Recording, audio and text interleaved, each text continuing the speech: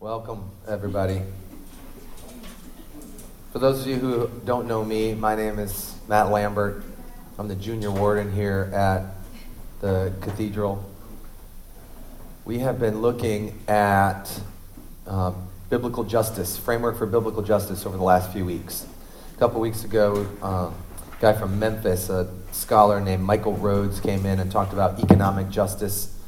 Some of us have his book and we're reading it. Are you reading? Did you start it?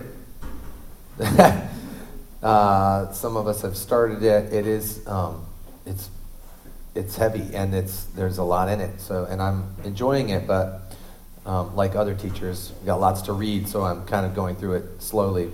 But he started with a framework for economic justice based on the Old Testament.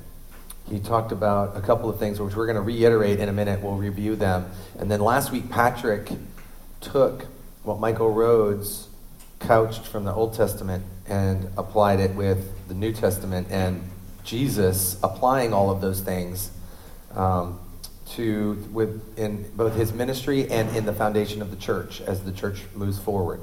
That the church is to carry out those Old Testament laws that are particularly concerned with justice, economic justice, but also that economic justice then turns into all sorts of other justice,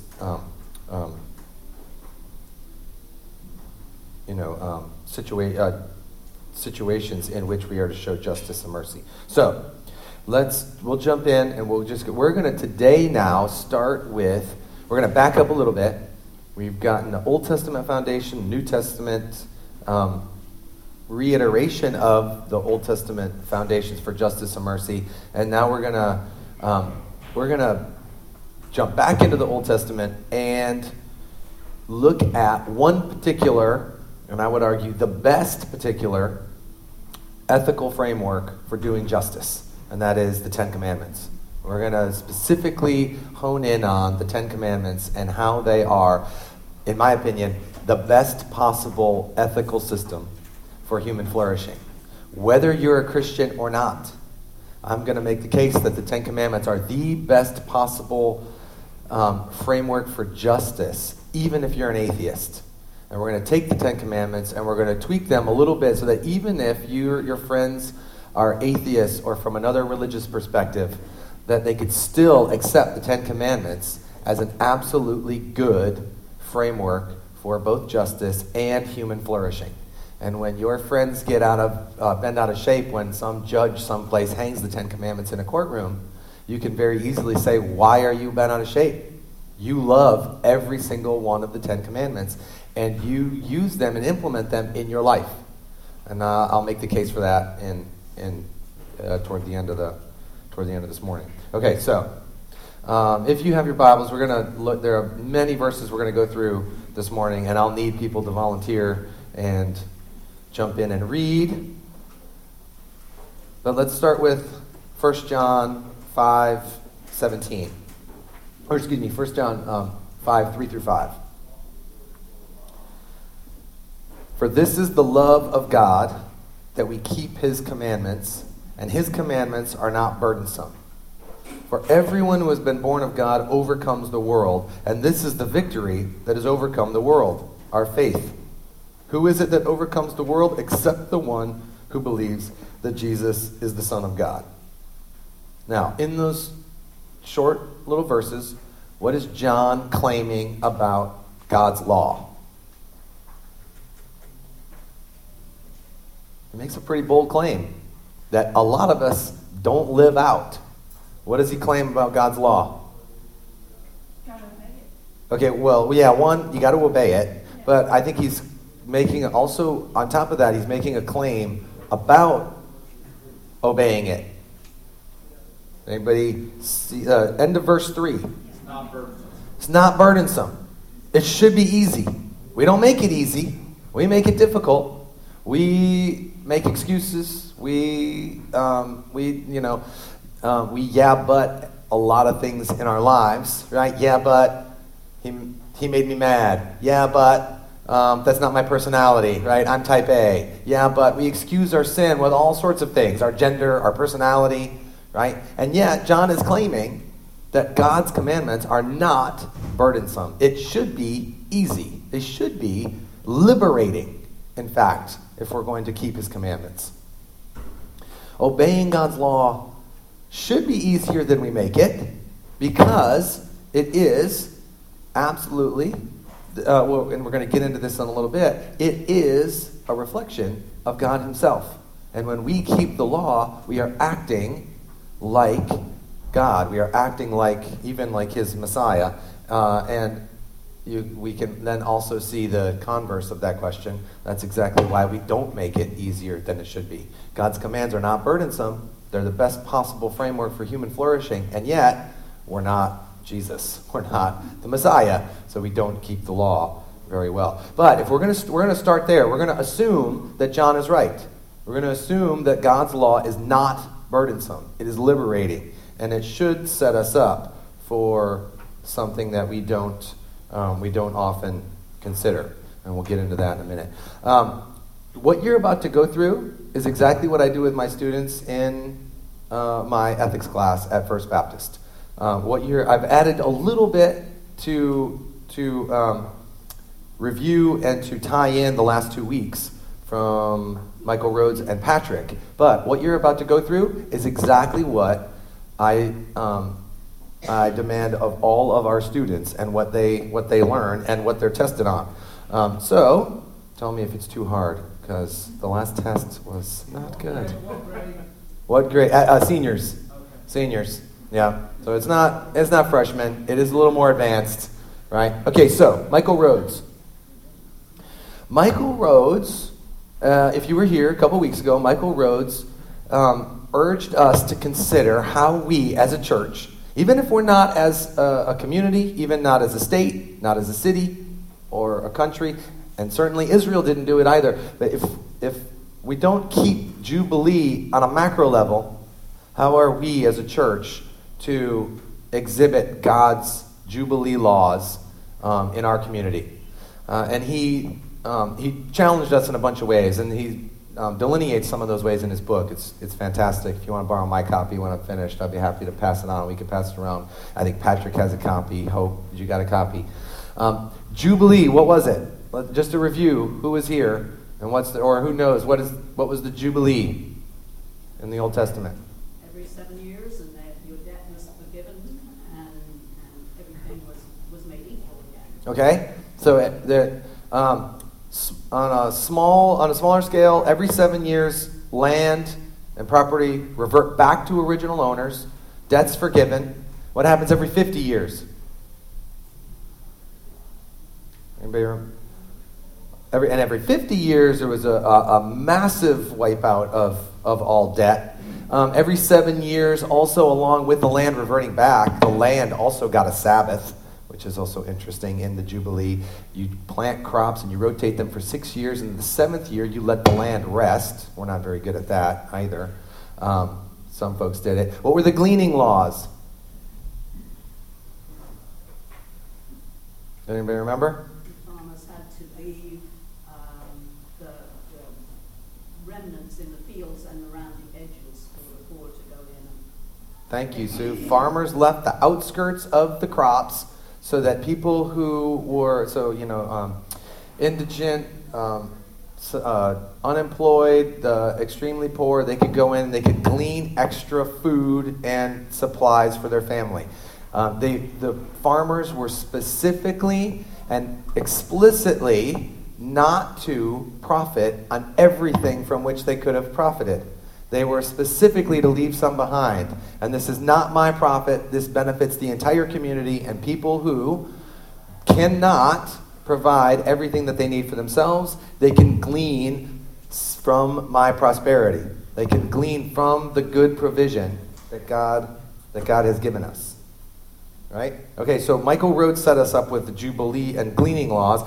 I would also add and I do this for my students, I would then also add God's hospitality laws. On top of Jubilee and on top of the gleaning laws, God has some very specific things to say about our hospitality to each other and to people that we don't know. So on top of Jubilee and gleaning laws, let's also add hospitality laws. Will somebody look up these verses? Who wants to get Leviticus 19? Hope, thank you. Deuteronomy 14. Somebody, thank you, Beth Webb. And we'll skip Deuteronomy 23, maybe. I'll get that one. Somebody else, Genesis 18. Thank you, sir.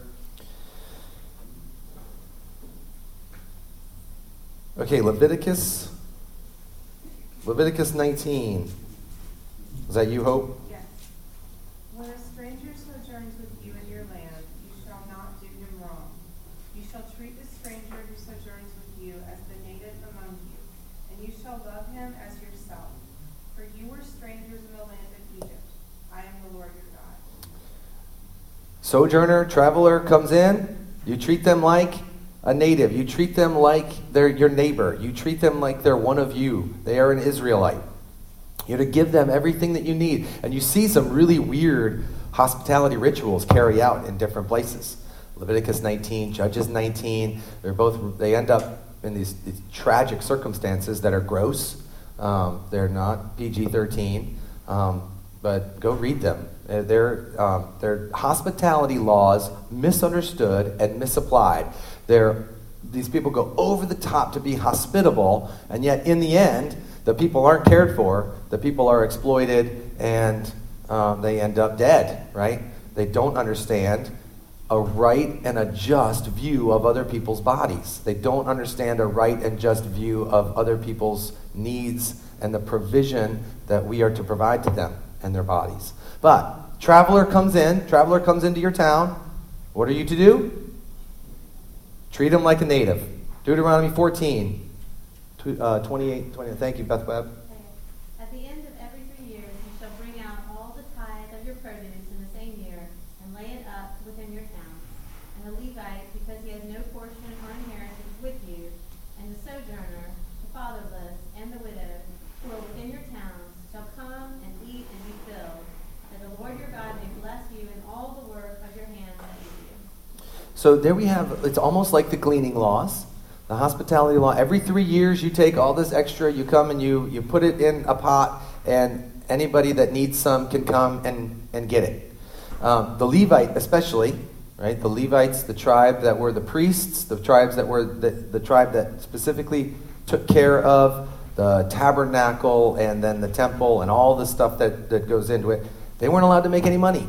They weren't allowed to keep the ranches. They weren't allowed to farm. They were only supplied by the other tribes. And every 3 years, the bounty gets put out. But it's not just Levites.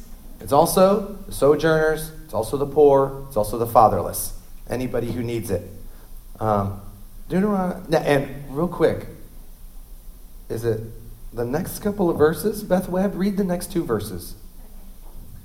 At the end of every 7 years, you shall grant a release, and this is the manner of the release. Every creditor shall release what he has lent to his neighbor. He shall not exact it of his neighbor, his brother, because the Lord's release has been proclaimed. So it's tying in the hospitality to your neighbor directly with that release of debt. That next verse is interesting. The very next one. Okay, go ahead, Debbie. From a foreigner you may exact it, but your hand shall release whatever of yours is with your brother. Whatever of yours is with your brother. But from a foreigner you may exact it. So it's sort of body of Christ-ish. Sort of body of Christ-ish?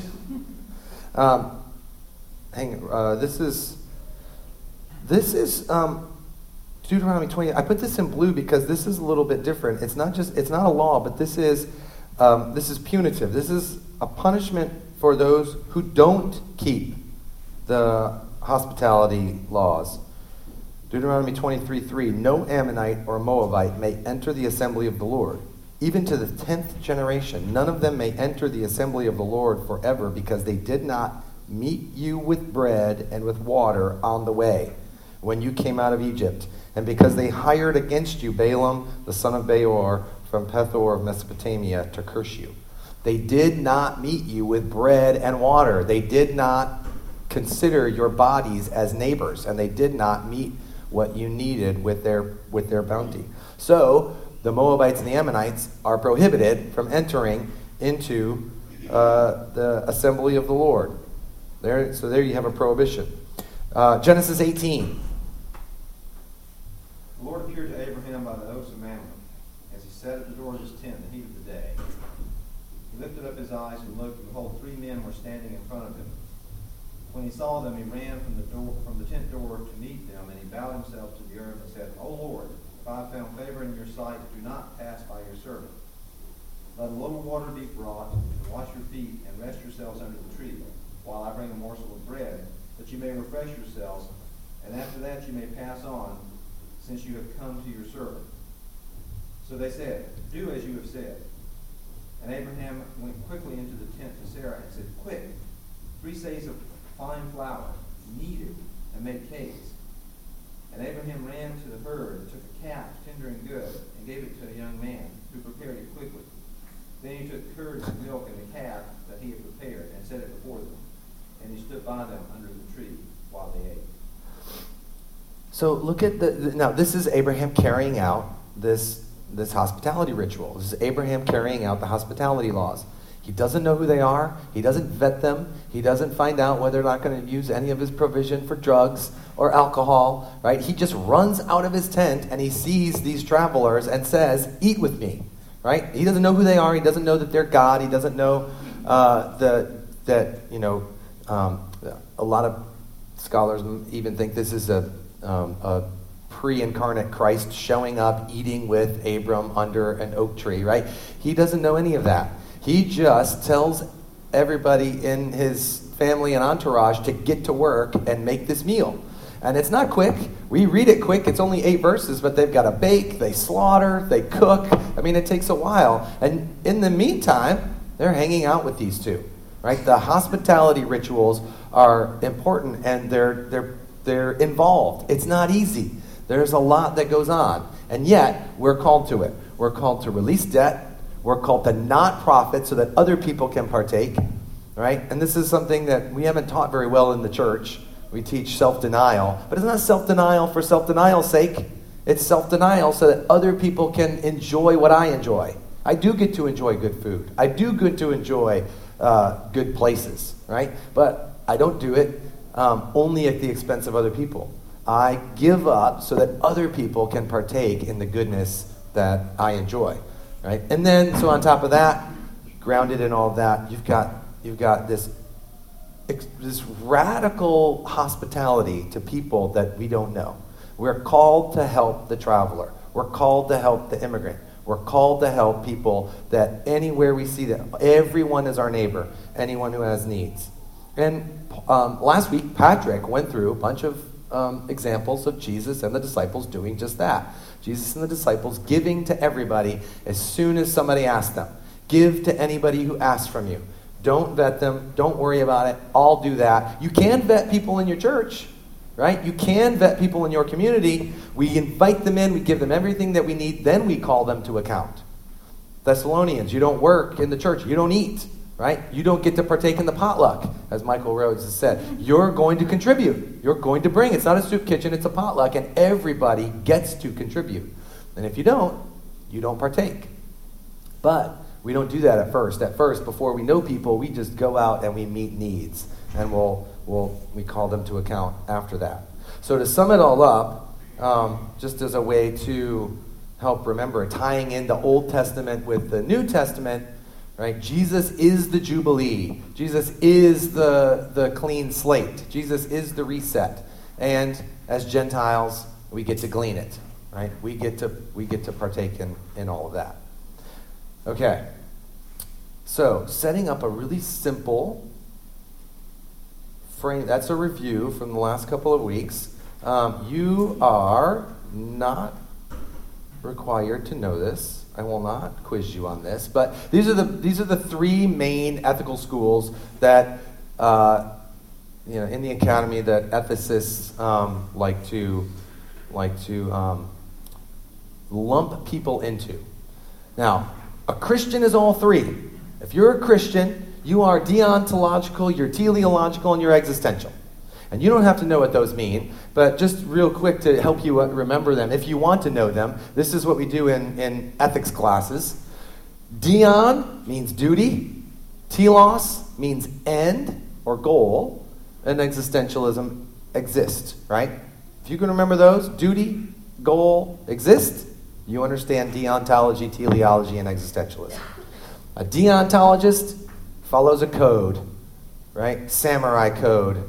I saw somebody walking around town yesterday with the shirt, pirate code, bro code, girl code, right? We've all got these little codes that we live by. So you're living by a code. I will not abandon these principles. I will not contradict these principles, right? And you can see how a Christian is deontological. What is the code by which we live? The Scriptures, right? Sola Scriptura, right? You can even sum it up, and we're going to sum it up even further than that, right? The Decalogue, which is the academic term for the Ten Commandments. Teleology, an end or goal. A teleologist seeks the right goal according to them, right? Utilitarianism, you've all heard this term, utilitarianism. What is utility means use. What is the most use for the most people? This is most politicians, right? That's their end goal. What's the greatest good for the greatest number? And the good that people usually go after is their own happiness. Lots of critiques, breaks down very easily. You can critique it on your own. But how is a Christian also teleological? What's our goal? What's our end? Sanctification. On this side of glory, sanctification. Ultimately, we also have a further goal, right? Salvation and bringing other people into that salvation. And then along the way, right, we are seeking to be sanctified. A lot of people would put that down in existentialism, right? The right inner character. I'm acting like Christ. How can I act more like Christ in this situation? So I'm seeking to act like Christ. I'm seeking to bring people into the kingdom, and I'm seeking to obey God's code. Christians are all three simultaneously. It is the most sophisticated ethical system that you can find. You will find other grand ethicists and moral philosophers out there, Aristotle, Immanuel Kant, John Rawls. The most sophisticated ethicists are usually just one or two, but Christians should be all three, and we should consider all three all the time. It's the most consistent and not necessarily complicated, but sophisticated ethical system that there is. Jesus is all of them. Jesus adhered to the code. He cared about people's end. People were the end. People were the goal, right? And he sought, in his own inner character, he sought to exhibit God the Father and God the Father's will, not his own will.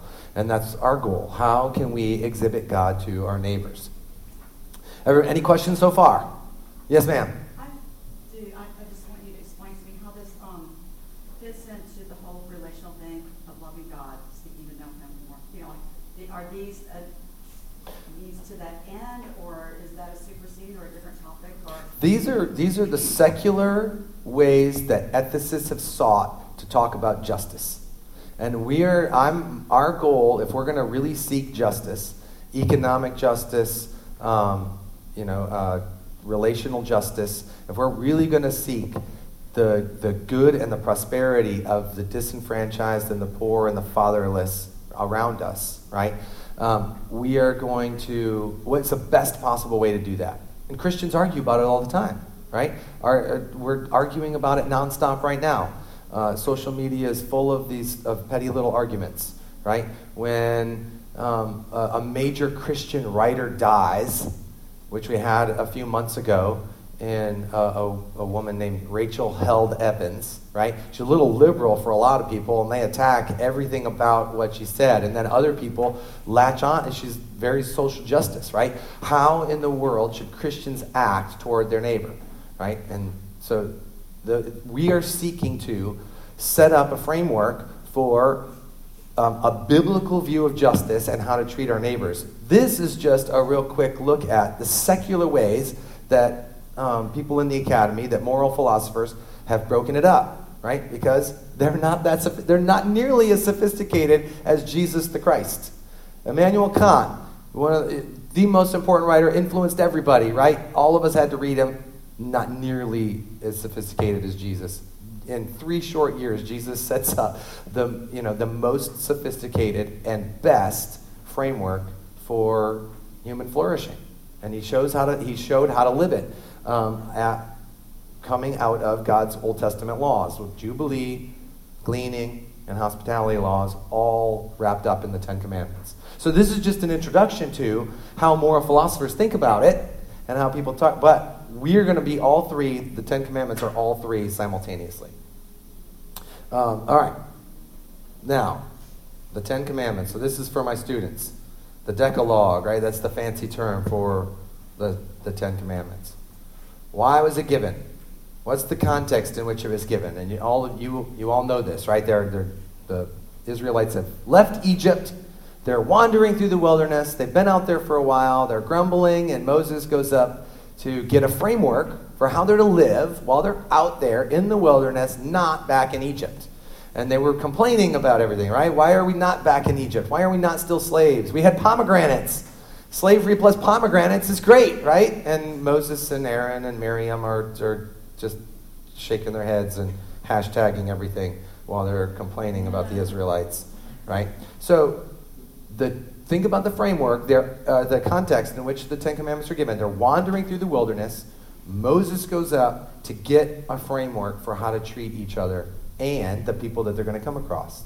How are they to treat other people while they're traveling, while they're sojourners? So, let's look at some summaries of the law. Before we dive in specifically to the Ten Commandments, these are some summaries of God's law. Who wants Deuteronomy 6? Anybody? We need Deuteronomy. All right, thank you. Jordan, you get Leviticus 19. Matthew 22. What's that? Thank you, Sue. Romans 13. I got it. John 13.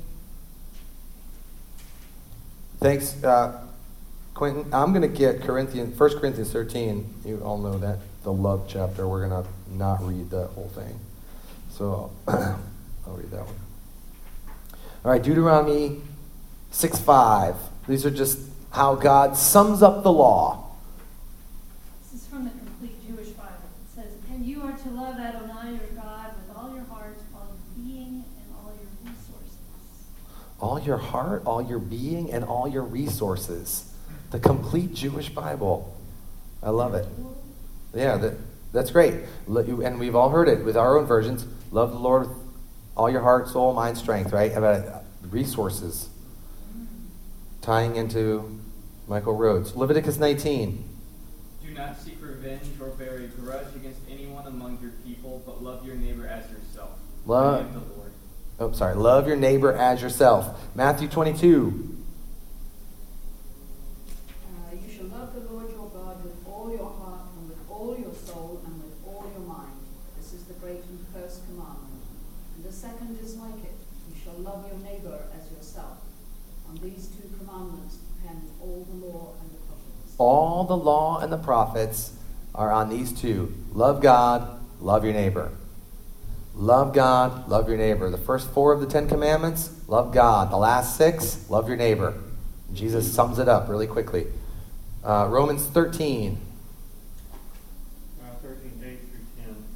Owe no one anything except to love each other. For the one who loves another has fulfilled the law.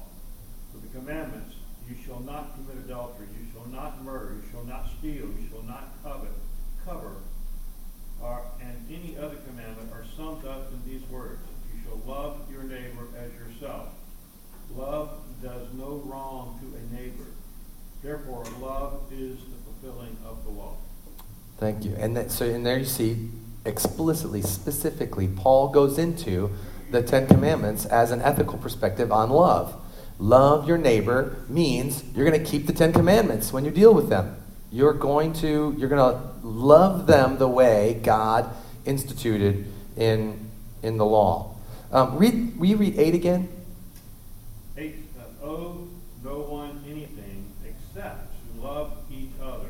For the one who loves another has fulfilled the law. And that sums up what we said just a minute ago, where we give to anybody who asks of us without vetting them, and then later we can call them account, right? Don't owe anybody anything in your community except love. Outdo one another in generosity and love, but don't owe anybody anything. Pay your debts, right? We do hold each other to account when we do owe people. We are to pay back what we owe them. John 13, and then I'll read a couple. A new commandment I give to you, that you love one another, just as I have loved you. You also are to love one another. By this all people will know that you are my disciples, if you have love for one another. Thank you, Quentin. And then this is Paul writing to the Corinthians. If I speak in the tongues of men and of angels and have not love, I'm a noisy gong or a clanging cymbal. And if I have prophetic powers and understand all mysteries and all knowledge, and if I have all faith so as to move mountains, but I have not love, I am nothing. Right? And then he goes on the rest of the chapter, which we've all heard countless times at weddings, right?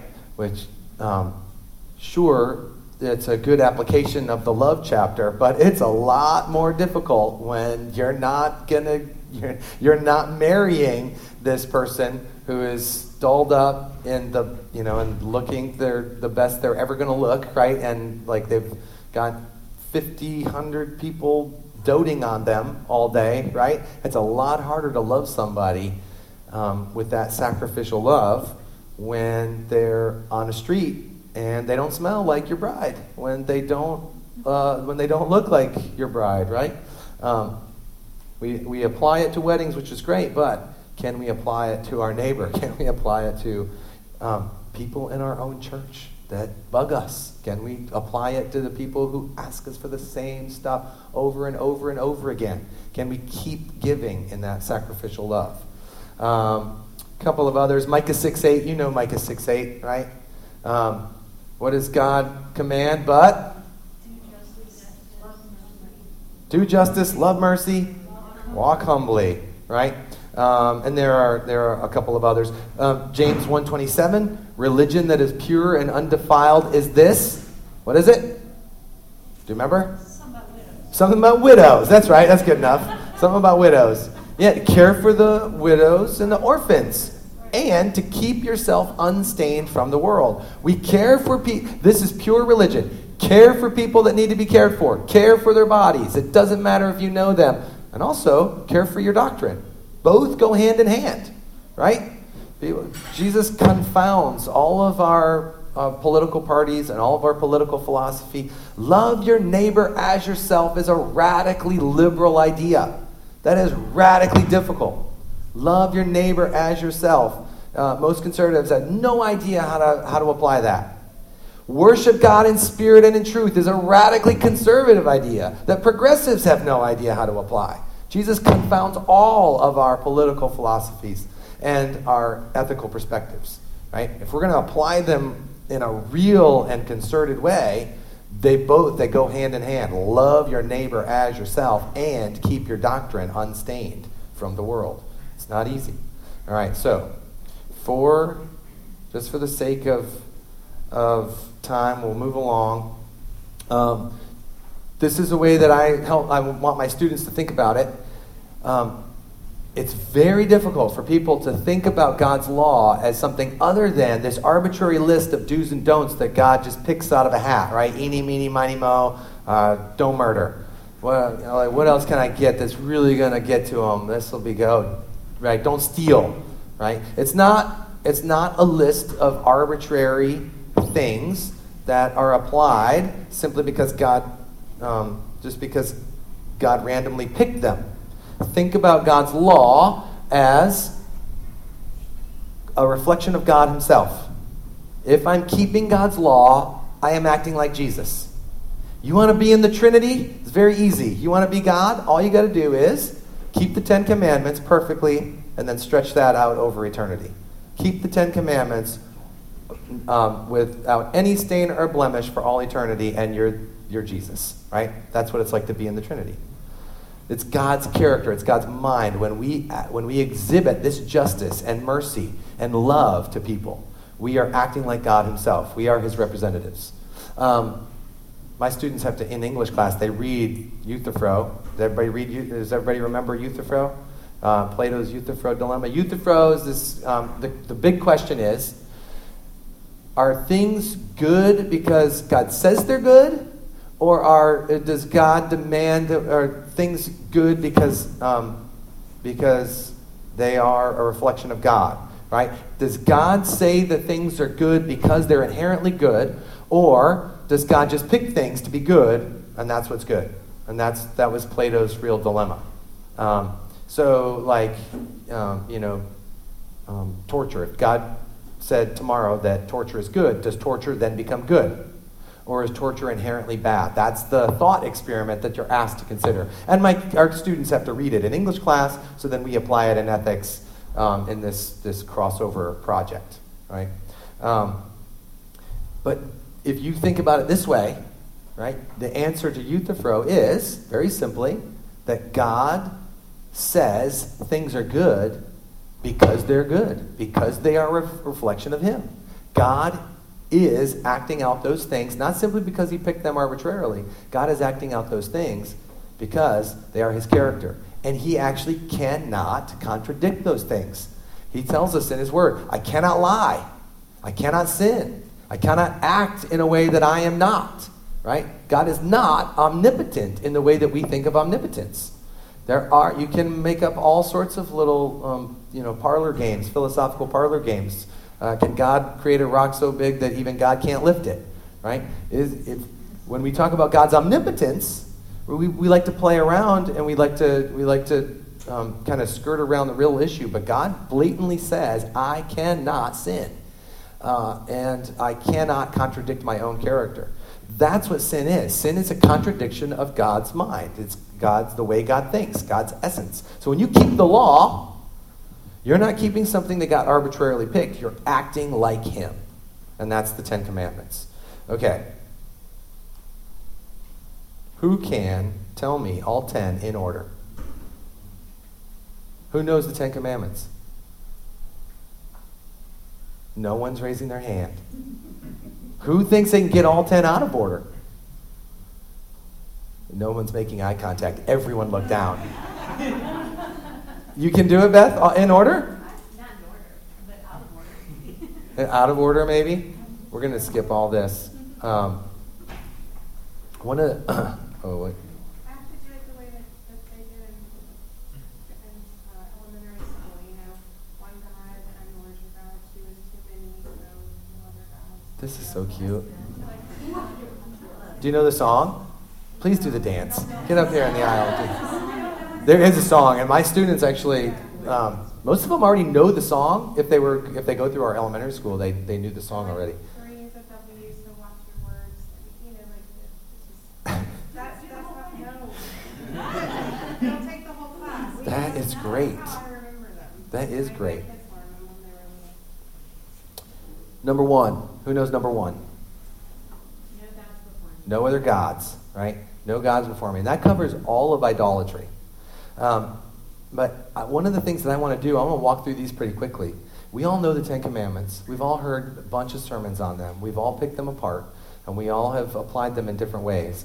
But I want to now challenge us into thinking how unethical we are. And I want us to think about how much we break all 10 all the time. I'm going to give you an example with one of my sins, and I want to show how that one violation of one of the commandments breaks all 10 commandments. Anytime you sin, you don't break one commandment, you break all 10 simultaneously, right? So let's say that I lie to my wife, I lie to Amy about taking out the trash.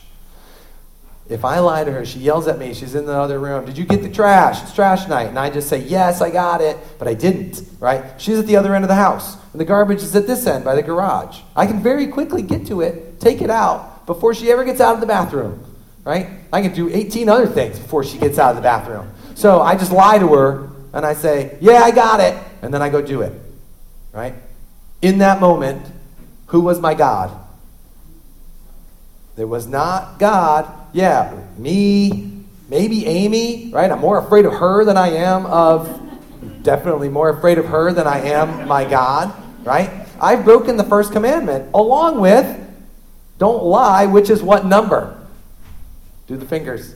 She's getting to it. It's down at the bottom.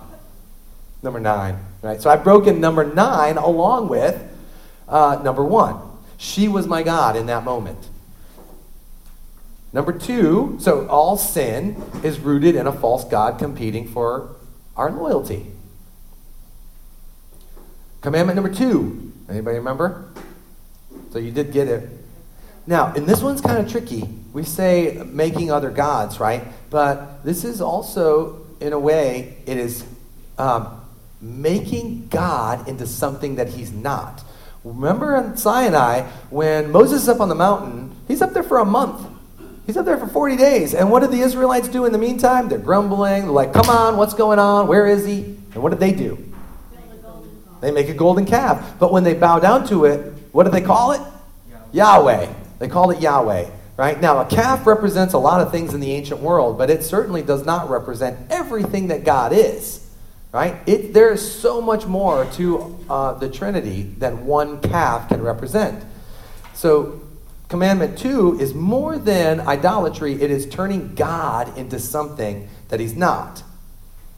It is worshiping this graven image. It's fashioning a little God that makes me comfortable. It's fashioning this little God that wouldn't mind if I lie to my wife. Right? It's a little God that wouldn't mind my dishonesty or my misrepresenting myself to her. It's fashioning or making God into something that he's not, or something that I want him to be because it makes me comfortable. And we all do this with different doctrines. We make God into something that makes us more comfortable than that makes us comfortable first and challenges us maybe somewhere down the line. So when I lie to her, I have fashioned this God that wouldn't mind my little white lie or my misrepresentation. Commandment 3, do not use the Lord's name in vain. Not talking about cussing, although that's definitely in there in lots of places, right? You'll be held to account for all of our careless words. But the Hebrew is actually wearing it like clothing. Are you claiming to be somebody, part of Yahweh's, and then not acting like it? And you can see how I would break number 3 when I lie to Amy about the trash. Number 4, keep the Sabbath. Right? Commandment 4 demands a godly use of all of our week. Am I using my time wisely? Am I working when I work and resting and worshiping when I'm to rest and worship? Am I ordering my life so that I don't have to lie to her about getting the trash? I've already gotten it because I've ordered myself. I'm disciplined and I'm taking care of my responsibilities when she's taking care of hers. So I've broken the 4th commandment. Also in that moment, I'm not using my time wisely. Not for truth, not for admission, not for confession. I'm using it to misrepresent myself, which is also breaking number 3. Number 5, honor your father and mother. So how do I break this one when I lie to Amy? Now, some of us don't have parents. Some of us are honoring our parents is different because we're not young kids, right? We're not in their house, but we care for them, we love them, we also we represent them, but it also can be applied to all authority. Anybody in authority over us. Parents had much more authority in the lives of people in the ancient world, and the reverence and the honor of both parents and elders in the ancient communities was much different. So this is a dishonoring of all authority. And Amy absolutely does have authority in my house and absolutely can't tell me to take out the trash, right? And I dishonor that authority in that lie. My students hate this one, especially when it deals with both the classroom and the administration and the dress code, which they absolutely hate. Oh, wait. Did we skip 6? Where's 6? Hold on. You want to skip that one? I just want this huge. There we go. Okay, there's 6. I don't know why it didn't show up as I was clicking through. Commandment 6, right? Murder. Disrespect for life. It's not just taking a life, but how do I view all of life? And when I lie to Amy, how am I'm disrespecting not just her authority, but I'm disrespecting a view of her life that would honor it and promote it. Let's see if I can now get back to 7. Adultery. Now, in a lot of places, especially in Ephesians 5, adultery is both figurative and literal. But it's also, especially for people, if you're not, I've heard this from more than one church. You'll have to worry about adultery when you're married, right? If you're single, you don't have to worry about adultery right now, and because you can't possibly break it. And I've actually heard, I didn't go to that church for very long.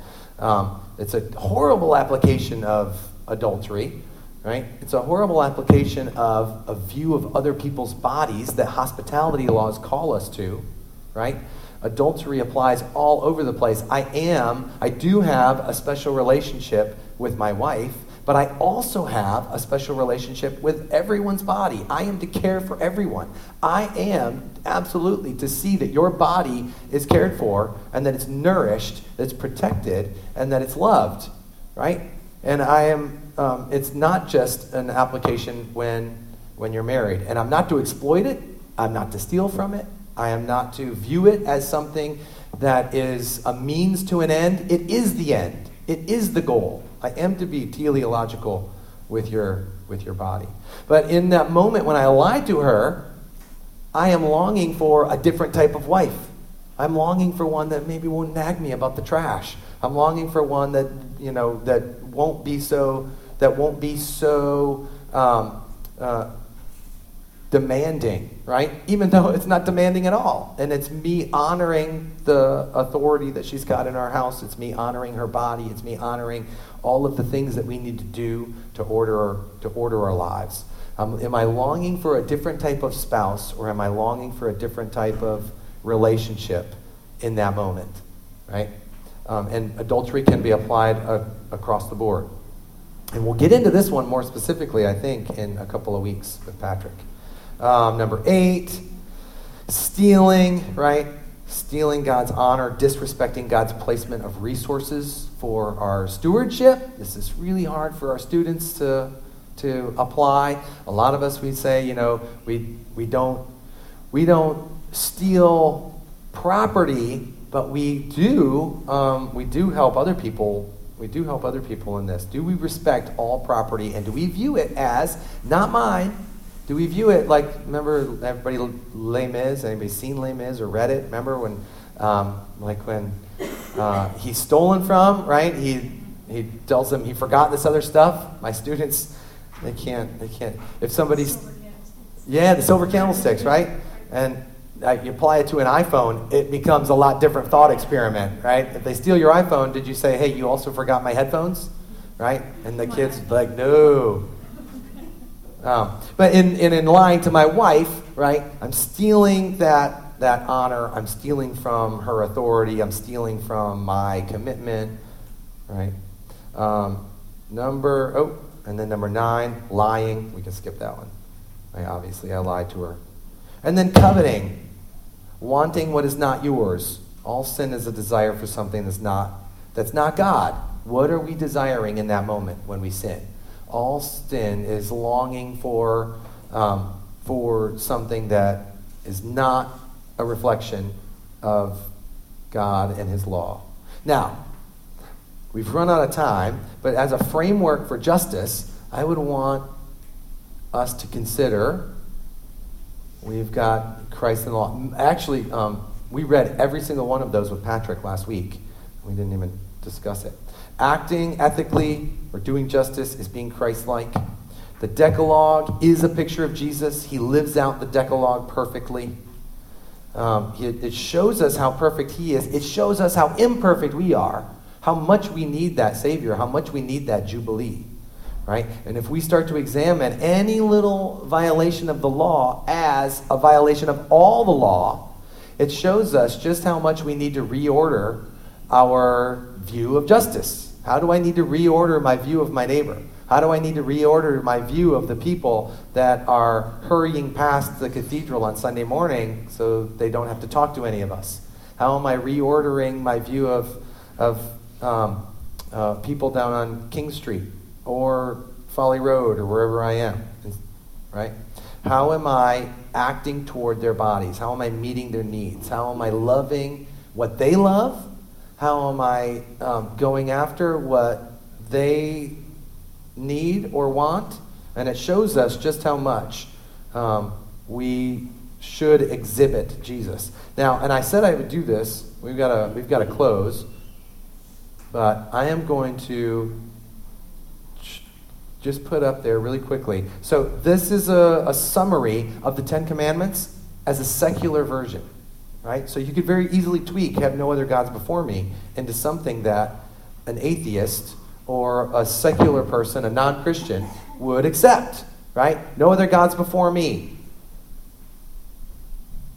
No graven images. Don't take the Lord's name in vain. Honor the Sabbath, right? Every single one of these is accepted by non-Christians as something that is part of their inherent ethical system, even if they couldn't delineate it. Number 5, honor your parents. Number 6, don't murder. Don't commit adultery. And a lot of people, even if they wouldn't accept that one, right? A lot of our students come from unorthodox home lives, right? Even if they don't accept it, they would accept commitment, right? Especially if they're on a team. And we're challenging them to look at other people's bodies in a different way. Do not look at other people's bodies as something only for your body. You're looking at other people's bodies as the goal. Are you caring for them? Are you loving them? Are you seeking their good? And ultimately, their good is reflecting God himself. Respect property, pursue truth, and be content, right? So it's a framework for human flourishing that is it's a summary of all of those other people, all of those other ethicists, all of those other frameworks. It's deontological, teleological, and existential. And I think now Patrick is going to take this, he's going to take the Ten Commandments, and he's now going to apply it to, I think, the environment. We've already done economics. He's going to do the environment, sex and sexuality, and there's one more that I can't remember. I don't know what he's planning on. It wasn't economics. Maybe it was life. Maybe it was end of life specifically, end of life issues, or bioethics. So maybe it's the environment, sex, sexuality, and bioethics. Right? Looking at these as a framework for how we're to treat our neighbors and travelers, gleaning laws, jubilee, hospitality laws. Keep those in mind because now he's going to unpack them. All right, we gotta wrap up. Let me pray, and then we can stick around and talk and ask questions. But let me pray for us. Mighty Lord, you are both good and just, and you are merciful and kind and gracious, and you pile onto us exactly what we do not deserve. Your grace and mercy are unfair. It is unfair that any of us would be granted access into your kingdom. It is unjust that any of us would get to live in your presence. And yet that's exactly what we get. Please teach us how to exhibit that grace, that mercy to other people around us. Show us how to be just and merciful and kind to those who need it, to those who are oppressed, to those who don't have, to those who are hurting, to those who are lonely. Give us the opportunities, throw people at us to whom we can act with your character. Teach us how to show your character to everyone around us. Teach us how to obey your law to everybody around us. And let us teach others how to not just act like you, but to see how acting like you brings flourishing to our communities. In your heavenly and precious holy name, amen.